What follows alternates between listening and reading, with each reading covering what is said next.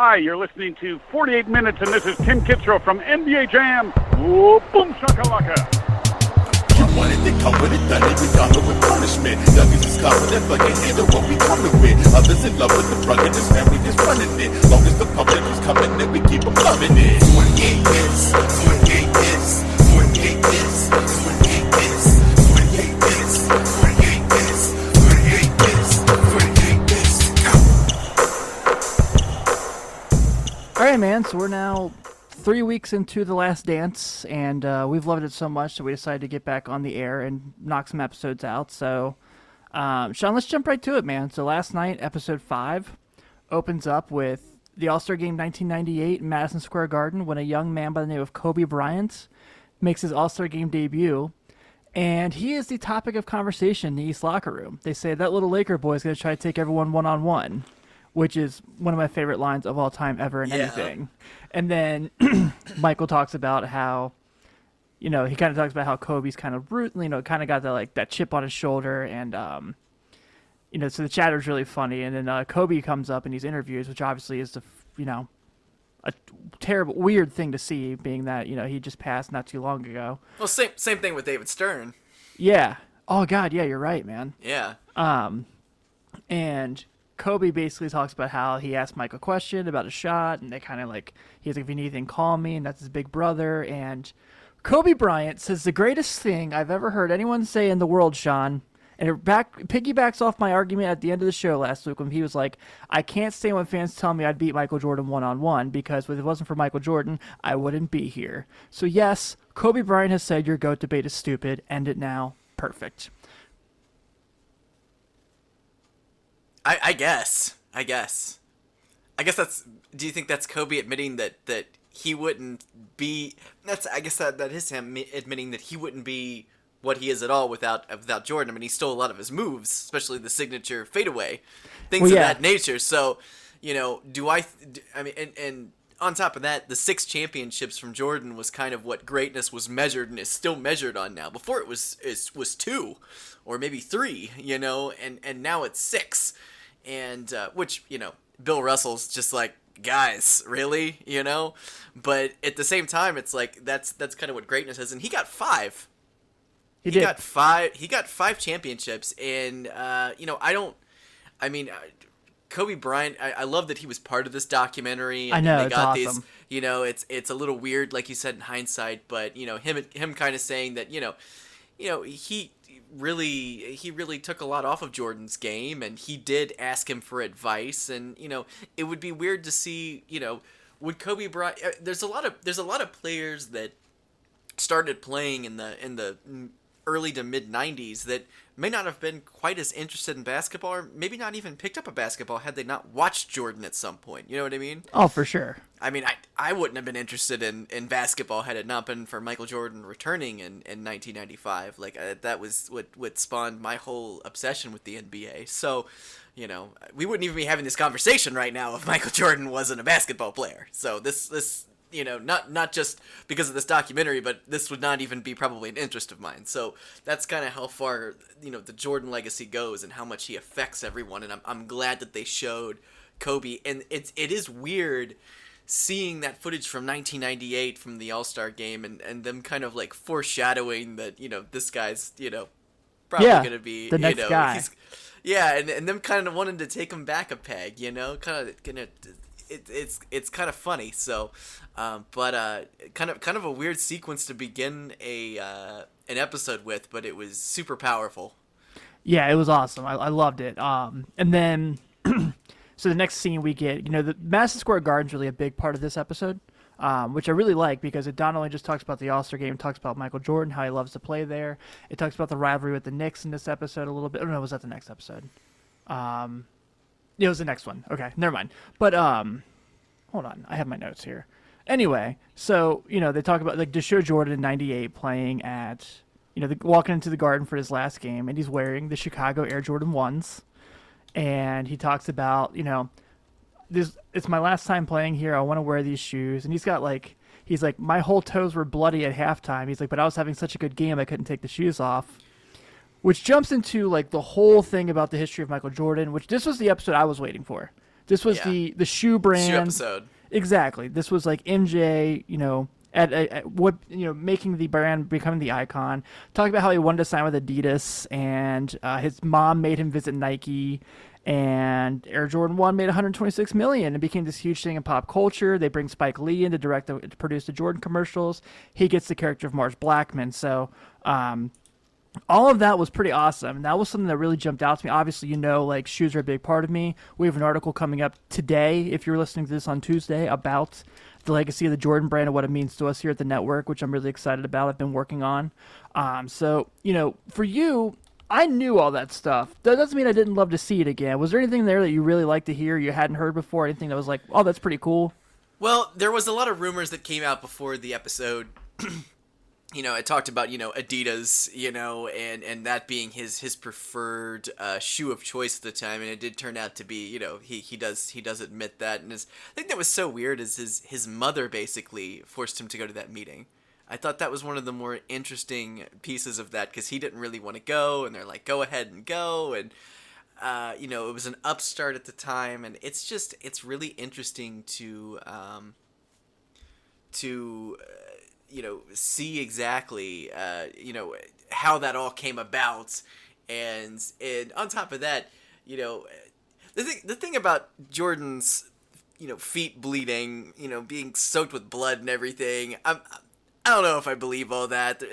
I didn't see any pictures or video of it, I know that he said that, but it's like, he wore the same shoes, years before, it's like, it's not like, and he was doing fancier stuff back in the 90s, so he was more back in the 80s, he was more athletic and everything. So I'm not really sure if I believe that unless you give me some pictures. That's definitely a Pixar didn't happen kind of thing with me, because I don't know. It seems a little suspect to me. I know it's a bad conspiracy. It doesn't really matter in the grand scheme of things. It's a good story, but it's like, go ahead, let's see it. Come on. But I thought it was so funny, like kind of the laughs that he got for wearing those shoes at that All-Star game, as and they're some of the sickest sneakers ever made. No, it wasn't an All-Star game. It was a Bulls game. Bulls game. I'm sorry. And yeah, it was the last. I'm sorry, it was the last Bulls game at the Garden. So, he got some laughs for it, but like now looking back at it, those shoes are so commonplace now, and like I mean, it's more anybody's wearing them. Super fly guys are wearing them, hipsters are wearing them, everybody's wearing them now. They're just but the fact that 20 or 15 years after was it 15? Yeah, 15 years after, pretty much, where he started where he wore the one game. It's just, I don't know. I just thought it was kind of funny that they were making such a big deal about it, because now today, I mean, a basketball player probably wouldn't wear their shoes today in a game, but because it doesn't offer as much support. But it's like, he did wear those. Yeah, PJ Tucker wore them a couple years ago in a game, and it was like, ow. God, yeah. Like, watching him land on his heels, like that is my shoe of choice. Like, I have so many pairs of the Air Jordan 1. It's my favorite shoe ever. Yeah. Like, I know that I can't go play basketball in them, because I will, one, either rip them, or two, I will break my foot. So for him to be like, yeah, I just broke them out, see what happens. It's like, oh, all right then. Yeah, and it's kind of funny thinking back about that, because it's they were designed for basketball. But so were the Chuck Taylors at one point. So it's the like Puma Clydes. So yeah. So Puma, yeah, exactly. So all these shoes that were designed for basketball at a certain time are like painful torture shoes now. It's just kind of funny. I don't know. Yeah, I mean, the Jordan 1 has basically become like you kind of mentioned earlier. It's almost become like our age group's Chuck Taylor. Like, it's that shoe. Yeah. You know what I mean? Like, there's high tops and there's low tops and there's the mids now that are making a run, especially overseas. And they're widely available now too. Yeah, they're a great shoe. They're still hard to find colorways for sure. I'm still chasing quite a few myself. But yeah, man, I mean, there's so many colorways. The way the Nike swoosh pops on it is just so beautiful, which, yes, I'm going to describe all this in the article that's out today on the network, on the website. But I thought that was cool. Like, that was a big part for me that I wanted to see. And, they had the little montage there where they reference all the all like the pop culture references to Jordan Brand and like Spike Lee movies specifically, like Do the Right Thing, when Giancarlo Esposito is walking down the street and someone scrapes his Air Jordans and he's like, I got him for 110, 118 with 110. tax. Yeah. Now it's like, man, I wish I bought those shoes for 110. And then, you know, they show the classic, is it the shoes? It's got to be the shoes, and like all that stuff. So that was pretty cool. And then it kind of cuts to the 92 finals, and they showed B.J. Armstrong. One of my favorite quotes was, he let us play, but he was there to win. And it goes to like talking about Clyde Drexler and how Michael, he viewed Clyde as a threat, but he also did not like to be compared to him. And that's, of course, the shrug game. He has 35 points at the half. And Magic Johnson tells the story about how it was, they were at Michael's house the night before playing cards, and he was just like, I'm going to get him. And Magic Johnson says the shrug was at him, which it looks like it is now that I get that. But going into, you know, the 92 finals was a lot of fun, and just seeing like them talk about that and Magic being a part of it, like working for NBC. But that was a lot of cool. That was like a lot of cool stuff there. Yeah, definitely. So with the stuff, it's kind of funny because going back and forth on that first episode, especially the All-Star Game stuff, it was kind of funny to look back and you kind of forget that Larry Bird was the coach of the Eastern All-Stars in 1998. I know. That was something that like I truly forgot happened, but they were, I mean, that was the team that obviously made them go the distance that year. But there was a line that really got me while they were leaving, and Larry Bird, in the most Larry Bird way, while they're walking out the door, says, "Hey Michael, you want a piece of his ass?" And that was just like one of the greatest things. It was like the most Larry Bird statement ever. Yeah, and the second one was in that same clip when he goes, well, if we're here, we might as well win. Exactly.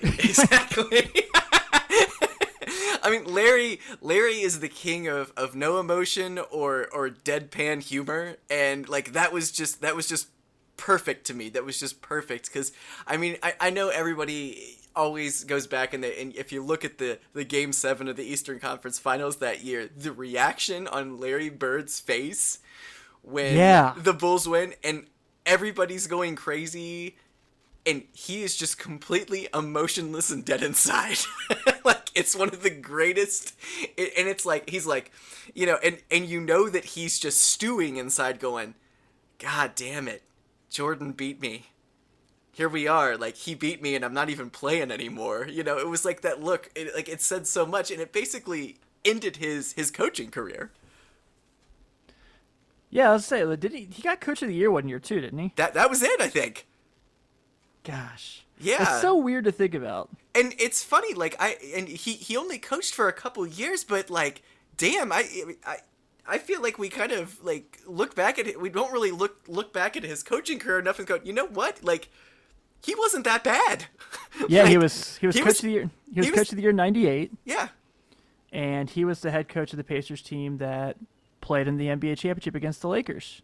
I never understand, like, why he would walk away like that. I don't know if it was that game that just, like, took him out of it, but it's like, you know, he was just as competitive as a coach as he was, you know, a basketball player, but, you know, in kind of a little bit more pan down way. So, but that was just kind of one of those things that I kind of forgot about until you look back at these things, and you know, you remember the 7-game series of the Pacers, but that All-Star game and seeing Magic and seeing Larry Bird, and it's funny because Magic came back in '96. Yeah. So, and it's like if he would have stayed one more year, he would have played with Shaq and Kobe. And you know who Larry Bird was the predecessor of for the head coaching job of the Pacers? Go ahead. Isaiah Thomas. That's right. I mean, I totally forgot about that too. Yeah. Made sense. He's an Indiana boy. Mm-hmm. Yeah. So was Larry Bird. Yeah. Well, he's not an Indiana boy. He played for the Hoosiers. That was it. Yeah, he's from Chicago. He's from Chicago. Yeah, obviously. Which, like you kind of bring that up, like the Michael thing, the Magic thing, and them, and that was like the perfect segue because you know Clyde also. They go and talk about the Olympics. They talk about the Dream Team, and Mike's like, "Oh, I got to report in like 2 weeks, right?" And he's like, "What do you say?" He's like, "If Doc plays me more than 10 minutes, I'm quitting." Yeah. But they dive into Isaiah Thomas and the story we've heard forever. If you watch the Dream Team documentary that came out a couple years ago on NBA Network, we're not telling you anything you haven't heard already here. They talk about Isaiah Thomas. They go into the infamous practice game with Magic Johnson. They talk about the whole Tony Kukoc thing when Michael and Scottie just wanted to destroy him because Jerry Krause loved him so much. They talk about the gold medal game, and they talk about the Dream Team thing with like Michael covering Reebok. But obviously, like one of the biggest moments of basketball history is the '92 Olympic team. It's the greatest talent assembled ever on a team. I think the 2012 team is the closest we'll get to it. But just really funny how it was like they got into the detail, because in the Dream Team doc they didn't talk about the Reebok thing. They didn't talk about the gold medal game against Croatia against Tony Kukoc. So that was a few of the things that they kind of touched on. Yeah. The Tony Kukoc stuff was something I was really looking forward to. Because I mean, over the years, even while I was watching them in the '90s, there were so many rumblings that especially the game, the one that you can go back and watch on YouTube. I think back in '94, where Scottie asked out of the play because he wants Tony Kukoc to shoot the final shot. He gets pissed off, doesn't check in. Tony Kukoc hits the shot. They win the game, and there's like no reaction from Phil Jackson because he's just so pissed off at Scottie. And I feel like there was a lot of animosity towards Tony Kukoc, but he didn't deserve any of it. And I think in retrospect, they know he's a great player, one of the greatest Euro players of all time. I know I'm a little biased. I think he needs to be in the Hall of Fame because we're looking at his vast basketball career that wasn't just in the NBA. And I'll be honest with you, and I'm going to say this, and it's going to be controversial. I'm going to go ahead and say this, but I think Stephon Marbury deserves to be in the Hall of Fame for what he did in China. I don't really think that's controversial. You don't think that's controversial? I mean, when we're talking about the Basketball Hall of Fame, it's not just the NBA, it's not just college. It's I feel like those kind of accomplishments should be included in there. And Tony Kukoc had a great Euro career before he got there, and it was interesting, talking about how he was making more money in Europe in the time than he would have made playing in the NBA, and just the absolute sheer shade that they threw at Jerry Krause over going and securing this contract in Croatia over Scottie Pippen. I mean, it's wild to think that happened, but they just really let him have it on that first game. Yeah, they did. And it's, like I said, like it's very detailed, the Dream Team doc too, but you can tell, like, I think in the Dream Team doc there's a point, I think might be Scotty, or maybe it's Karl Malone that's like, no, not Scotty, but it might be Magic. It's Karl Malone that someone's like, can they just like let that kid breathe? Like, I mean, they just didn't let him do anything, and Barkley took it at him too. Like all of them took it at him, and it was his first game, and in the medal game, I mean, he played well, which was fine and everything, and he ended up going, to Chicago and becoming, sixth man of the year in 1996, an integral part of the three-peat.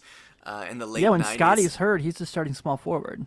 Yeah, and he filled in, and he was I'll tell you, I was a big Tony Kukoc fan back then. Like being a 6'10" left-handed Euro small forward, power forward combo. I mean, it was a little unique at the time, and he was just a really cool player. And he was the guy left over in '99 for that awful Bulls team. Yeah, and I'll always, this is one thing I will always remember, the game that they came back to play, the very first game of the season in 1999, and I want to say it was on maybe WGN America. It wasn't broadcasted on anything. I don't even remember who they played, but they tipped off. There was barely anybody in the stands from what I remember, and they're like, and they're off to defend their 6th championship. And like, as a fan, I don't think I've ever been more sad than that moment right there. They're off to defend, and Harper was still there. Kukoc, Randy Brown, Bill Wennington. I mean, it was the saddest. Brent Barry was on the team. Brent Barry was on that team too. Yeah. I think he was there that year. Mm-hmm. I don't. Okay. But it was really, really, really sad looking back at that, and I'll never forget watching that game. And I didn't even make it to halftime, so It was just so sad because it's like it was that was truly when it kicked in that it was the end of an era. Yeah, it was over. Yeah. Yeah, especially the year after that. They go 1765. It's like, oh god. That's the year John Starks plays for the Bulls. Is that year? So if that tells you anything. And then of course, like this is they kind of go back a little bit more to the Nike brand. Obviously, they share the "If I Could Be Like Mike" commercial. And I was thinking to myself, Sean, I was like, we're having all these things make a comeback for this Last Dance. Can we get glass bottle Gatorades again? Oh man, you're right. The best tasting Gatorade. The youngins don't understand. Oh, the squeezy man. bottle was great. But glass bottle Gatorade after you worked out or like had played a basketball game, like nothing like it. I actually kind of forgot about that, to be honest with you, but you're not wrong. You're not wrong about that. It's the way I feel about Coca-Cola, man. I feel like in a glass bottle, it just tastes it's its best, especially Mexican Coke. But yes, it's on a different level. It's for sure on a different level. Agreed. But they kind of talk about how like Mike was this big thing in Barcelona, and they get into the whole Republicans buy sneakers too thing, which everyone's kind of talks about. Barack Obama was like, yeah, I was kind of disappointed, and like they kind of go through that, and then they end the episode with talking about how ridiculous the tickets were for the 97-98 season, not only in Chicago but on the road, and how the players were pissed off they couldn't get like as many tickets as they wanted. Just crazy pandemonium. And Randy Brown basically shaking down Jordan for tickets. Yes. And then they show like the montage of like celebrities that are at the games. It's like Brandy. It's like Jerry Seinfeld. Yeah, he's in the locker room, which is hilarious. Oh yeah, and he seemed like in that company he just seemed so weaselly to me. I know. Like he's like, all right, well, like I guess Phil wants me, and it's like you want to think that like Michael Jordan probably watched Seinfeld, but he's probably like, God, this guy's a dork, you know?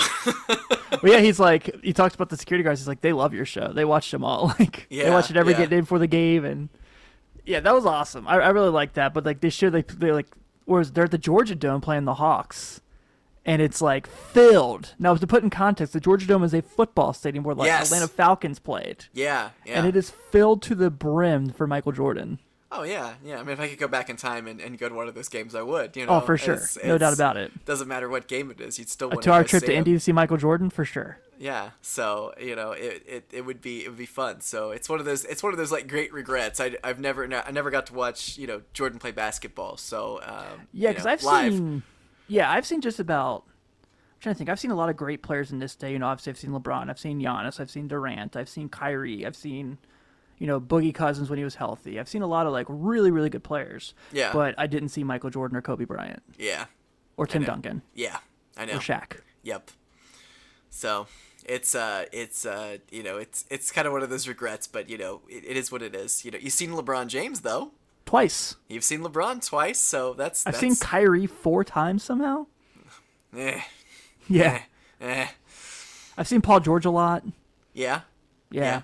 You've had a few of them, so I've been lucky. You got to see Gary Payton coach a game. Yeah, I did. I got you to did see. Too. I mean, I got to go see Aaron McKie coach a game today. I was pretty excited about that. Wait, what? Oh yeah, that's right. Yeah. Yeah, because he was the coach at Temple. Yeah, you're like what? I got to interview Penny Hardaway and Patrick Ewing, and yeah, man, it's been cool. We've seen some cool players over the last in different roles. Yeah, without a doubt. But Aaron McKie, I was kind of like, Aaron McKie? Like, he's coaching Temple? Like, what is this? Like, I didn't know till I got there. We saw Kenyon Martin actually play basketball. We did. Yeah. In the late twilight of his career. Yes. Post NBA Kenyon Martin. Yeah, and Rashard Lewis, we saw him play. Yeah, he was good. Bonzi Wells was good still. Yeah. Like Bibby was not. And Mahmoud Abdul-Rauf, man. Like 47, just balling. Dude could outplay anybody at a rec center tonight. He does. I'm sure he does. He's in phenomenal shape. Like, no one talks about him. I know he got kind of towards the end of his career, especially with the national anthem thing and the wearing the duct taped over his shoes and all that stuff. It was super controversial at the time. He kind of faded out, but like that guy, I'll tell you, if you ever have a chance to go see Mahmoud Abdul-Rauf ball against anyone, go do it, man. He can still play. Yeah. He can still play. It was fun. Yes. Him and Gary Payton didn't really like each other in the NBA, and then he's playing for him. Oh yeah, kind of weird actually. Yeah, it is. Kind of weird. So episode 5 was my favorite so far, I gotta admit. But episode 6 is really freaking good too. It opens with like the how hard is a be Michael Jordan commercial shoot. You hear a ton of gambling stories. This is where we're introduced to the security guard that beats him in quarters, and he does the whole like shrug. Thing. Yeah, it's just become like the meme of the day and everything. Yes. That and Isaiah Thomas is like, I thought I fit that criteria. You selected. I will go ahead and say this. Every episode of this series has been fantastic, but episode 6 is the one that I've enjoyed the least so far. Yeah. In terms of this, because it's a lot of going into obviously the Jordan rules, Sam Smith controversy, which really wasn't a controversy, and this is true. Anytime a team wins and wins and wins, you want to see them lose. You want to see them, just like absolutely your undying hate for the Golden State Warriors a couple years ago, which was uncanny. And you wanted to see them lose more than anything, and I kind of wanted to see them keep winning because I was just like, this team is just too fun at this point. But people do want to see a team knocked off. It gets boring for fans to watch somebody win over and over again. And the Cavs and the Warriors going at it 3 or 4 years in a row was a little meh. To watch over the years. So, but Jordan, I never got tired of watching Michael Jordan win at basketball. And the thing that I did enjoy the most about episode 6, the parallels that they draw between the 1993 season and the 1998 season are kind of uncanny. Jordan he admits in a interview with Ahmad Rashad that he may retire at the end of the season. He says that, which I didn't even know. I didn't even know that was a thing then. And then of course his we're gonna find out his father's death and everything, and then going to baseball later on in the next episode, which I'm really excited about actually. But it's just interesting to see, how much crap he got for going out and gambling, and it's like this dude was playing at a high volume all the time, and he was going out and gambling at 2:00 in the morning, whereas Rodman was in Vegas for more than 48 hours and then was able to Carmen go to, Electra. and was able, and with Carmen Electra, and was able to go back the next day and perform at a high level. These guys were superstars, and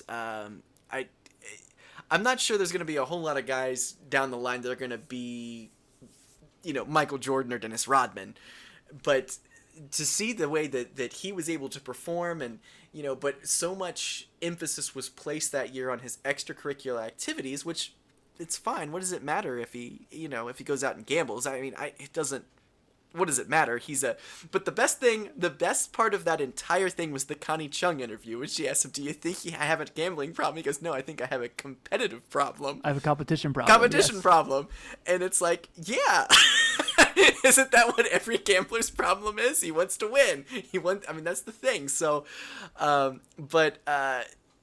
what did you think about him actually wanting? Because it was so funny because he had weird relationships with certain media personalities, and he was really tight with Ahmad Rashad, and he's like, "Let's go ahead and do this interview," and he does it in sunglasses. Yes, indoors. As shady as he could have possibly looked. It's like no normal person after doing something they're not ashamed of wears sunglasses to an interview. You know what I mean? Yeah, I thought that was a lot of fun. Just how they kind of got into that, and like I said, Michael had that relationship with Ahmad Rashad, and that was like it.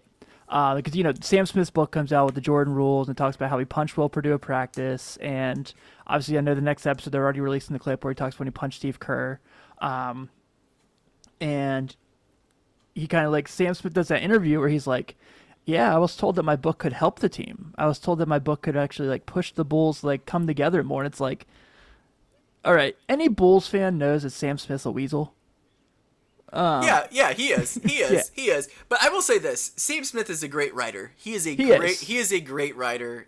He's a Hall of Fame writer, and there's a lot of things that were weaselly back then that he did, and it was an all access look, and nobody had that, and it ended up becoming a bestseller and kind of the defining moment of Sam Smith's career. And that's fine. Did that sever his relationship with Michael Jordan? Absolutely. You know? But now he works for the Bulls, which is hilarious. You know, I mean, he's a company man now for Chicago. But he went on Howard Beck a couple weeks back to kind of set the record straight about a few things, and he talked about, you know, the Republicans buy sneakers thing too, which was it was said as a joke. And it's been taken like way out of context over the last couple weeks with this documentary going on. But it's interesting to hear some of the. If you haven't listened to the podcast, it's actually a very informative one. He was there during the thick of everything, and listening to him talk about what happened during those years is very interesting to me. He totally is a weasel, though I completely agree with you, but he's a phenomenal writer. And one other thing, I used to, back in the mid 2000s, I used to write to him when he worked for the Tribune still, and he would do Q&As like a mailbag every week, and he almost always answered my questions every week on their website. So I always really appreciated that by him. So that's my bit about Sam Smith. Man, get a little passionate there, don't you, Sean? Got a little passionate about it. He's a weasel, though. I agree with you. Yeah. So obviously they talk about the '93 Knicks and like that whole rivalry and how physical it was, and I'm curious about this because it's like, you know, Pippen's like, well, they tried to be what we were to the Pistons, and I looked at that Knicks roster. Yeah, they sucked. You know, it's like, yeah, you had Patrick Ewing, and it's like John Starks is your next best player. John Starks was very much the J.R. Smith of that era. Like, he's one of those guys who could get hot, and he could play with some passion and just go out there. But nobody talks smack like John. That was the thing. John was one of those people, and like watching him in interviews now, like he just seems a little bit more quiet and reserved compared to what he was doing back then. But I mean, that dunk that he had in that series over Michael Jordan is probably one of the greatest dunks I've ever seen. Yeah, because Allen Houston was not there yet. He was still no, in Detroit. No. It's like, oh, okay, whatever. Yeah, that roster was very awful. Like I think like Anthony Mason was on that team, who was solid. But like other than that team was pretty. Xavier McDaniel. Yeah, because they show him and Jordan get into it. Yeah, I mean he was kind of their big acquisition that year, and him and Jordan hated each other. They hated each other. So, who was the point guard that year? I think it was Greg Anthony. Was it Greg? Really? Something was it? In 1993? Are we talking about 1993? Let me pull it up again. He wasn't on that team. Pulling it up. It is Greg Anthony. It is? Okay. Greg Anthony, Derek Harper were the point guards. Hubert Davis was on that team. Oh boy, everyone was scared when he came in the game. So we're talking the 92-93 New York Knicks, correct? Doc Rivers was on that team. Doc was on there. I knew he was on there. And then Herb Williams, Bo Kimball, Rolando Blackman was there. Yeah. Tony Campbell, formerly of the Minnesota Timberwolves, was there. So they had a couple people. This is not a great roster. This is definitely not the best Knicks roster. No, that team sucks. This team sucks. This is pre their battles with Reggie Miller. So if LeBron went down 2-0 to this team, people would tear him to shreds even if he came back and won the series. Do you? I mean, I know that Patrick, Ewing always says, we hated each other. They hated the Bulls hated the Knicks and everything. But looking back at it in retrospect, do you think Patrick Ewing was soft? No, not really. I think Patrick Ewing, honestly, when you look at the NBA, because people talk about the best centers of all time, and they're like, Kareem, Wilt, Shaq, Hakeem. I feel like Ewing's never mentioned before. Like, yeah, I agree. And like Ewing's super underrated now, and he shouldn't be because he was incredible. I feel like he's mislabeled as soft a lot because of how many times he lost, but he was a tough dude. Like, I hated watching him. Like I never. In my days watching the Bulls battle with the Knicks, there was no one that I hated more than Patrick Ewing, because he was a scary guy, man. He was so mean, and I'll never forget. My dad would watch games with me back in the day, and he'd be like, "I hate that guy. he looks so mean. That would be what he would always say about him. He looks so mean. Why he looks so mean all the time? And he did. He was just a mean. And it's funny because I don't really think he looks that way now because you see him smile and he's a little bit more animated now than he was back then. But back then, man, he just scowled at everyone. Yeah, I mean, I've interviewed him 3 times now. Did he scowl at you? No, but he is scary. He's a scary guy. Dude, the first time I interviewed him, I was literally so nervous. My heart was beating. You could hear it through the microphone. Like, I'm not exaggerating when I say that. That really was what happened. But, like, you know, that team that he took to the finals, and remember, the NBA was shortened that year, that 98-99 team. They were literally 27-23 and went to the NBA championship that year. Like, Patrick Ewing... Hey, went to 2 NBA finals that man. Oh, I know he did the one they lost to the Rockets, too. But this roster was, like, solid, but, yeah, like, Patrick Ewing, I agree, totally underrated. It blows my mind that when people like list like these centers, it's like I feel like they name like sometimes 10 guys before him, and I go, no, there's not 10 centers in the league history that's better than Patrick Ewing. There might be 6, there might be 8 or so, but there's a lot of people you look back at now that were absolutely great. You look back at their stats and you're like, God damn, these guys were fantastic. And it's like Patrick Ewing was on the freaking dream team. Yeah. He's one of the greatest players to ever play the game. Like he was the starting center on the dream great. team. It's like there's like and there's more underrated players on there. Like I always feel like Chris Mullin always kind of gets the shaft too. Yes. Like he's another player who was he was phenomenal. Even in his late years when he was playing for Indiana, he was still great. So it's like, you know, there's so many players that have gotten lost over time that were just so good. And I feel like, you know, especially Chris Mullin's game would translate so well to today's game. You know? Patrick Ewing kind of falls in that, like, it's almost not fair because he played in the 90s with Hakeem, with Shaq, with David Robinson, with Alonzo Mourning, like guys like that. Like a true decade of big men, outstanding big men. Back then, like now everybody has a great point guard, but back then everybody had a great center. I feel like, you know, like except the Bulls didn't. But the Bulls had Michael Jordan, and Scottie Pippen. But they were one of the first teams that revolved a championship around a shooting guard. Most teams were revolved around a point guard or a center or both or whatever. It's like I feel like the only I mean, the Bulls obviously they had Luke Longley, who was serviceable. I'm just going to go ahead. Serviceable. He was fine. Serviceable for what they needed him for. Big 7-footer, took up some space, hit some easy shots. Great. Get the boards. Yeah. Bill Winnington, able to hit a real nice, 15-foot jumper. Great. But it's like, when you look at like all these centers that played back then, Patrick Ewing, David Robinson, Hakeem, Shaq, all these places. And then like, it's like Ronnie Cycli didn't stand a chance against these guys.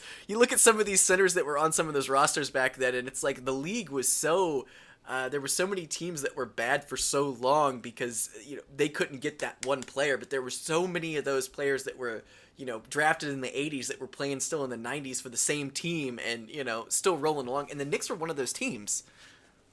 Yeah, they were. They were awesome. Not really though. I mean, they were, but they weren't. Yeah, they were a good team, but their collective talent was no. Jeff Van Gundy's a very good coach. That's what I'll say there. Yeah. But then they go through them. They talk a lot about the Slim Bowler stuff, which kind of goes to the Ahmad Rashad interview. This is where Charles Barkley comes in because they start talking about the finals, and Barkley has the quote, "If you want to beat someone, it's Michael Jordan." Mike mentions he's upset Barkley got the MVP. He's like, he took this from me, so I'm going to take that from him. They talk about take that from you. Yeah. Yeah. They talked about like how he's like, I knew Jerry loved Dan Marley. He said he was a great defensive player. He's like, I'm going to prove he's not. Just typical Michael Jordan. Like, and Dan Marley was a great defensive player, but he's like, I'm going to make him look like a complete jackass for an entire series. And Dan, I mean, that was. Besides hitting three-pointers, that was Dan Marley's specialty. He was a defender, man, but it's like he took offense and the same thing. Larry Bird was wired the exact same way that Jordan was. It's like, you know, when he talked about how his tickets got messed up for a game and he basically took it out on the team that he was playing against, he would use anything he could find for motivation. Anything he could find. And that was the thing for him. He's like, well, Barkley got it, so that's really pissed me off. Also, they think that Dan Marley, because Krause loved Dan Marley. That was the thing that was funny. He's like, Krause liked Dan Marley and thought he was a great defender. He's like, I'm gonna show you he's not. Like, everything was to like outprove anything that Jerry Krause did, which is funny because he basically assembled that team. Yeah. So the Bulls win the first 2 games, and Game 3 is obviously the infamous triple overtime game when Barkley's like, I'm not going to let us lose. And awesome game, just crazy. Like feels like it was the wildest game ever. Probably the best game of Barkley's career. Probably in complete retrospect, one of the most important games of his career. Yeah, that's another one we talk about. Like these dudes, like never compare Draymond Green to Charles Barkley ever again. If you do, like you'll not be welcome to talk to Sean and I ever. No, they're not on the same level. Not even close. They're not on the same Barkley level. was an MVP. Barkley could score. Barkley was athletic. Like Draymond's athletic, and Draymond could score, but he was no friggin' Charles Barkley. No, multiple-time All-Star, multiple-time NBA champion, which is two things that, well, I mean, the championships is the one thing that Barkley didn't have. Barkley is a highly decorated basketball player, though. Yes. One of the greatest of all time, and the greatest short power forward of all time. Yes, 6'5" power forward. I mean, unbelievable. I'm hoping Zion might get there one day, but we'll see. Yes. So the Bulls go up 3-1, and then of course the Suns win Game 5, and because you're talking about how the fans are acting crazy, and there's that awesome thing with like presser when the guy goes, Charles, what do you say to the Chicago fans who are already celebrating championship? He's like, take that shit off the windows. You don't need it tonight. Kevin Johnson's just cracking up laughing. Yeah, that was classic Barkley. That was classic Barkley. Which leads to classic Jordan when he says like, I'm only packing one suit to Phoenix. We're coming home with this thing. Yeah, he's like, I'm not. Yeah, he's like, this is. It's like we screwed up this game. We should have won tonight, And they did the same thing. I want to say in 1997, they basically the parade was all set and everything, and of course the Jazz end up pushing them back to Utah, and all the fans were just like, God, it's like, the Bulls are gonna win, just let it happen, you know what I mean? Say, like, how many of those 6 championships did they win on their home court? Did they close on their home court? I think 1? 96 was on their home court. 2 then. Yeah. Portland was on their home court. Yeah. Yeah, and all the other 4 were on the road. They won in Los Angeles at the Forum. Yeah, they won in Utah, those 2. And then they won in Phoenix. Yeah, so... Yeah. Game 6, obviously they're down 4 with like 40 seconds to go. Just unbelievable. Michael goes down and scores real quick, and of course the infamous play where John Paxson hits the 3, where Michael Jordan passed the ball with the game on the Michael Jordan didn't have the ball in his hands with the game on the line, and someone else scored the winning shot. Didn't we just hear someone get criticized about this 2 years ago? Huh. Weird. Didn't Larry Bird do the same thing when the Celtics won a championship? Weird. Crazy, guys. But yes, so John Paxson hits the 3 to take the 1-point lead. And Paxson's like, the ball wasn't even supposed to go to me, but I was ready, And now John Paxson has done a great job making sure the Bulls don't win anything. Yeah, and I mean, it's kind of funny. The one thing about winning that championship, and of course John Paxson, drawing the defense in and, tossing that back, the trust that John Paxson is going to hit a game-winning shot. I mean, that was one thing that made Jordan great, especially in his, in the 90s, especially with Steve Kerr ended up hitting one of the game-winning shots, I believe, in 97. So it's he trusted his teammates, and I mean, it really was. I mean, that's for John Paxson. He's lived long enough to see himself a villain, but that was kind of the pinnacle of your career. I can't imagine. You think about it, it's like a guy who's. I mean, he was also a coach on the '96 team, so I don't know how many championships he has altogether. I think 4, with one of those rings. But you look back at that, and it's like that was probably one of the. It's like going to be one of the greatest moments of your life, And it's like he's been such a villain since then. Yeah, that in 91, because he has that game in 91 when they win the title. Where he's just nuts. Yeah, he did have the nuts game, but hitting the game-winning shot in the NBA Finals, I think, is every person's dream. So, yeah. So he did get that, and getting that nod from Michael Jordan to take that shot is, it's pretty cool. But, it was just kind of funny, the reaction, when they interviewed him for that. He was just kind of like, yeah, it's a very special time for me, but that was it. You know what I mean? It's like that was the moment. That was the moment. That was it. So I don't know. What are you looking forward to in the next episode? So the next episode, I'm sure we're going to get into, like I said, so they talk about, ESPN's already released a clip where they show him, they show Michael and Steve Kerr talking about the fight of practice. So, the baseball stuff, I'm sure it's going to be touched on with the timeline. That's what it kind of looks like now. But I'm excited to talk about that Bulls team, because it seems like it's always overlooked. And we've talked about this before so many times, that Scottie Pippen should have been the MVP in 1994. He was unbelievable. unbelievable for that Bulls team. He They won was. 55 games. I mean, they're a phantom foul away from playing for another NBA championship. I don't know if they would have beat the Rockets without Jordan. No. But Pippen was definitely Pippen was stepped out of that shadow. And so I'm really excited to talk about that because that was Phil's, a lot of people say that was Phil Jackson's best coaching, which is hilarious when you think about a guy who's coached, 10 championships? Yeah. Something crazy like that? So 11 NBA championships he's been the coach of. I will say this, and this is one thing. We talk about Scottie Pippen being able to lead that team and probably wouldn't be able to beat that Rockets team, but the Rockets were the one team that were able to get the best of the Bulls during the 90s. I think they beat them more than any other team from that decade. Isn't that crazy? Yeah, that is. Because their matchups, and Sam Smith talked about this a little bit on his podcast. He didn't think they would win. Everyone's like, oh, they could have won 8 straight. They wouldn't have won 8 straight. I completely agree with that. They would have lost 1 or 2 of those. But Otis Thorpe was a really good defender back then. There were players that matched up very well against the Bulls over those years. And if you look back, if you start glancing down at their games in the 90s, you'll see that the Bulls lost most of them. Yeah, if you roll the ball out for the finals and you have B.J. Armstrong going against Kenny Smith, I think I'm taking Kenny Smith in that one. Yeah. Just saying. Scottie Pippen versus Clyde Drexler. I still take Scottie Pippen, but I think it's close. Hakeem versus, XYZ center and power forward. Hakeem, in my opinion, is the most talented center of all time. So I'm gonna take Olajuwon there. So yeah, it's you're totally right. But yeah, so I'm looking forward to them kind of getting to the Scottie year and a half where he was kind of the guy and just showed how good he can be and that he was a top 5 NBA player in his era. I mean, in his tenure, I should say. I don't know if I put Scottie top 5 in the 90s. I probably would. I don't know. I'd have to sit and think about it. But what about you?